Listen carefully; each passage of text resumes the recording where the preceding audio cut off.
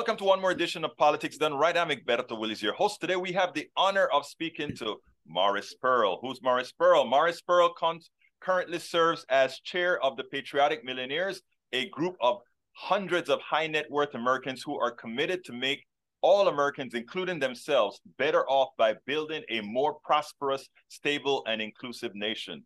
The group focuses on promoting public policy solutions that encourage political equality, guaranteeing a sustained wage for working Americans, and ensure that millionaires, billionaires, and corporations pay their fair share of taxes. Senor Maurice Pearl, welcome to Politics Done Right. How are you doing today, sir? Great to be in your show. Thank you. Doing well. Well, look, this is probably the third time that I've spoken to you, and each time it seems to have something to do with legislation that once again didn't take the average middle class and poor American into account. Why don't you tell me a little bit about that press release that you sent out right after you realized what was going to be in the this large omnibus bill that Congress is about to put forth? Sure. The part that I was talking about is the part where they adjust the rules about IRAs, individual retirement accounts, or the same idea for 401k accounts. And many people have an account. Roughly half of working people in America have a retirement account. That's great. We encourage it. They made it easier to sign up. That's great too. All for it. But they changed a key rule. The basic idea is that if you put money into your IRA or 401k account, you don't have to pay taxes on that money. So it's to encourage people to save. And then later, after you're retired, you take the money out and you pay taxes then at possibly a lower tax rate because you're retired. And, that's okay. That sounds good. And I've saved, I just, as soon as it was possible, back in the 1980s, I put the maximum I could into my IRA and 401k every single paycheck. And that was great. And I was making enough money. I could afford to do that. I'd still had enough to live on. And the rule was when you were 70 or 71, you had to start taking the money out and pay taxes on it. They've changed it to make it 3 years later. So instead of 71, it'll be, 74. That makes a huge difference. I'll have 3 more years, assuming I live that long, God willing, of tax-free compounding of that money. That essentially is going to make my now adult children richer by hundreds of thousands of dollars under reasonable assumptions. Of course, I could, live to the age of 150 and spend it all. But assuming I don't, my children, who are doing great, by the way, they both have fine jobs and careers and they're doing fine, will have hundreds of thousands of more dollars, not because of anything I do or they do, just because of this change in the law about how rich people who saved up a lot of money for their retirement don't have to pay as much taxes as they used to. So it's a tax break, but this tax break, they say it's for middle-class people. It's only for people who have enough money. They don't need to use their retirement accounts even after they're 70 years old. Most people who save for their retirement actually need to use the savings when they're retired. It's only the very rich people who will have enough money that even after they're retired in their 70s, don't need to spend their retirement savings. And those are the people being helped by this crazy change to the law. So that's why I thought it was kind of ridiculous that Congress is in Washington there passing a change to the law essentially to reduce taxes for rich people. And we think that's going to make inequality even worse. The people who are already rich are going to be that little bit more rich because of this. And it's not going to do anything for the vast majority of Americans who actually have a retirement account in order to spend money when they're retired. So that's the basic gist of what I wrote about. Did I cover everything, Egberto? Yes, actually, let me tell you, I, in a very concise manner, you sent out a press release that I loved, and you said, "I'm tired of tax cuts for the rich being sold as help for the poor." That first sentence said it all. I am tired of tax cuts for the rich being sold as help for the poor. The retirement changes in the omnibus package overwhelmingly benefit wealthy people like me while doing almost nothing for those who truly struggle to save for retirement. This bill does not make it easier for workers to save for retirement. It just makes it easier for high income earners to shelter more of their earnings for taxes. I mean, that's all I had to read. When I got the press release, that's all I had to see. And it was like, my God, he continues to get it. It's kind of sad that so many people are just looking for ways to save on taxes. We actually, one of our mottos is tax the rich, because we think the rich people should pay at least the same percentage of their income in taxes as people like you who get a paycheck and with tax deduct from that every single month. I remember we looked back at commercials they made in World War II when they first started a lot of income taxes. They were talking about how patriotic it is to pay taxes. They made a video, a music video that said, "Oh, I paid for this plane just like Rockefeller did," with a guy, walking in front of a military airplane. And back then, it was considered cool to pay taxes. It was the patriotic thing to do. People were proud to be helping to support their country, their nation, their people doing things collectively. And now, we had a president 6 years ago elected who said, "Oh, only stupid people pay taxes," and it makes no I don't know. sense. Things have changed. Now, let me ask you this, because you said something that's prescient. You said you should at least pay what the percentage that that the average American is paying anyhow. Of course, I think it's more. Now, we may differ in what we said, but your version of rich, in your case, you built a store. Tell us a little bit about what you've done before I get into what I want to say. And really, my father, and family owned a bunch of clothing stores in upstate New York. They were the people that were buying the stuff, with it from, when I remember Death of a Salesman.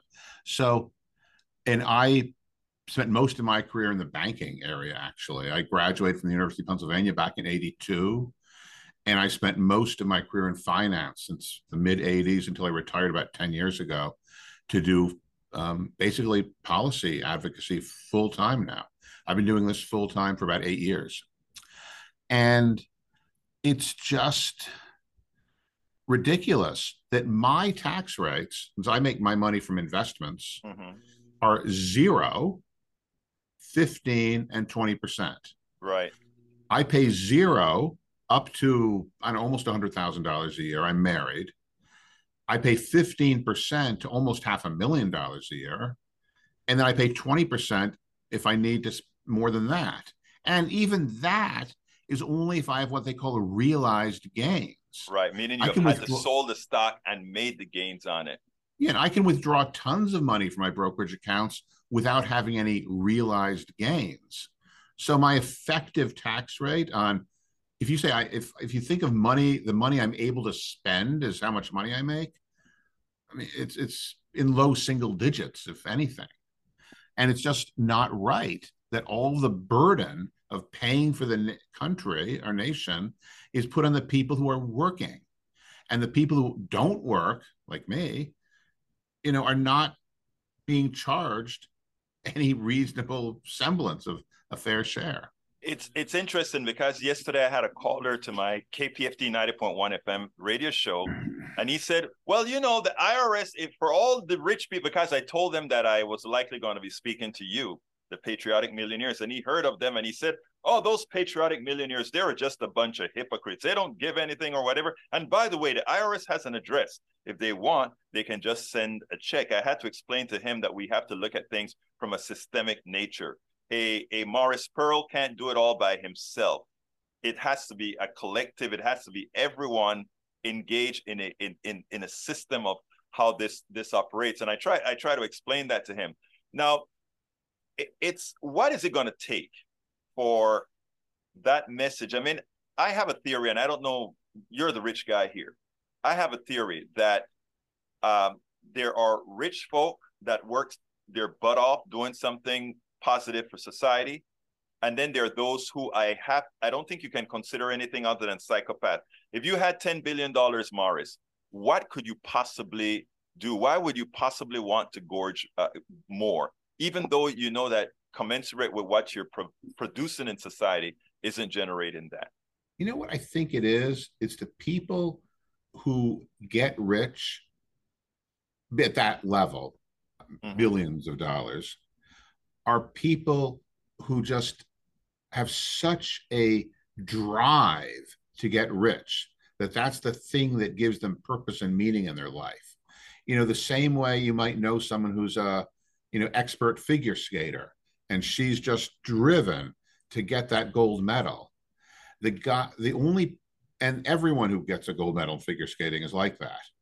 And the person who's becomes a billionaire, well, is somebody who's either has that kind of drive and so isn't going to change once they become a billionaire.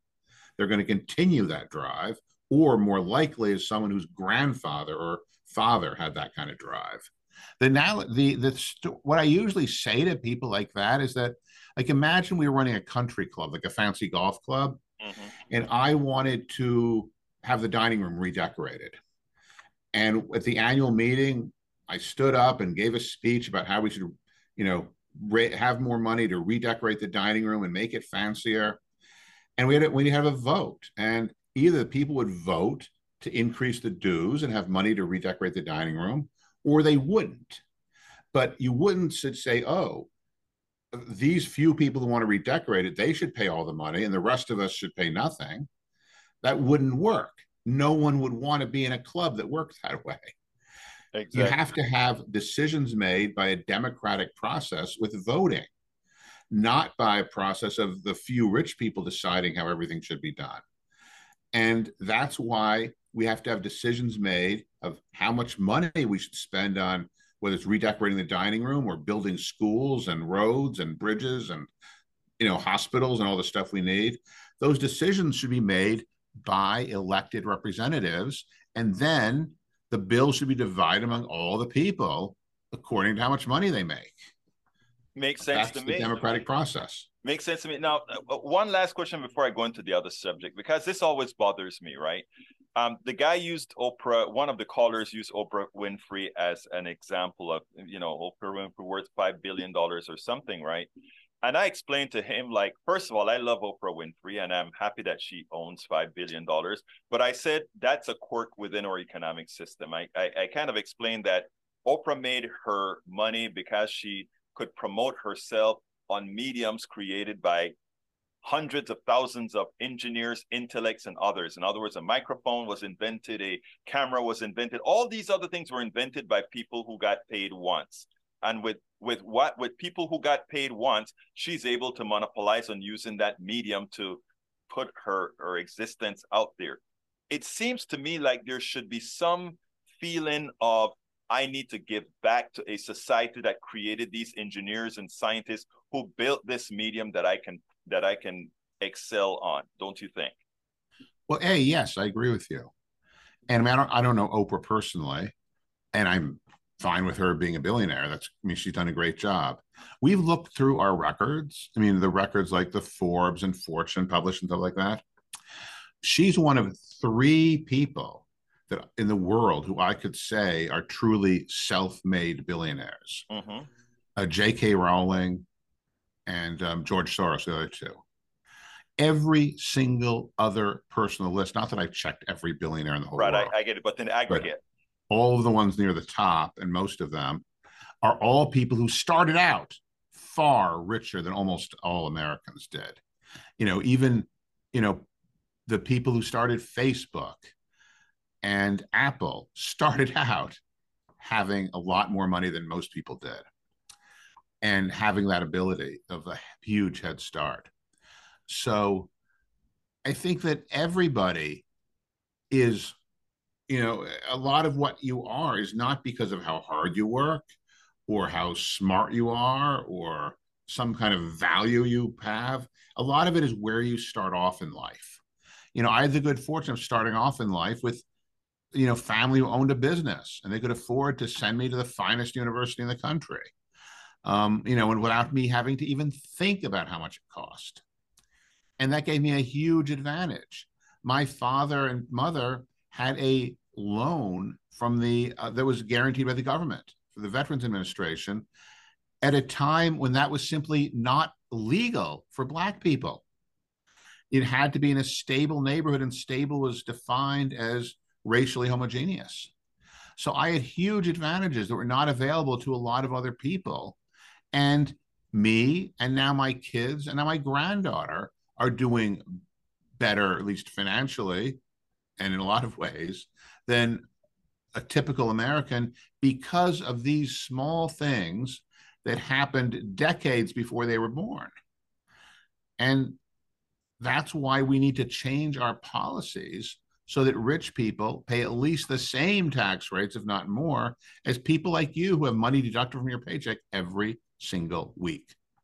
Let me tell you, it's great that you're doing this work. I think more people who have the money, in other words, the rich folk, have to go out there and do it. And like I said, I think too many of them are psychopaths.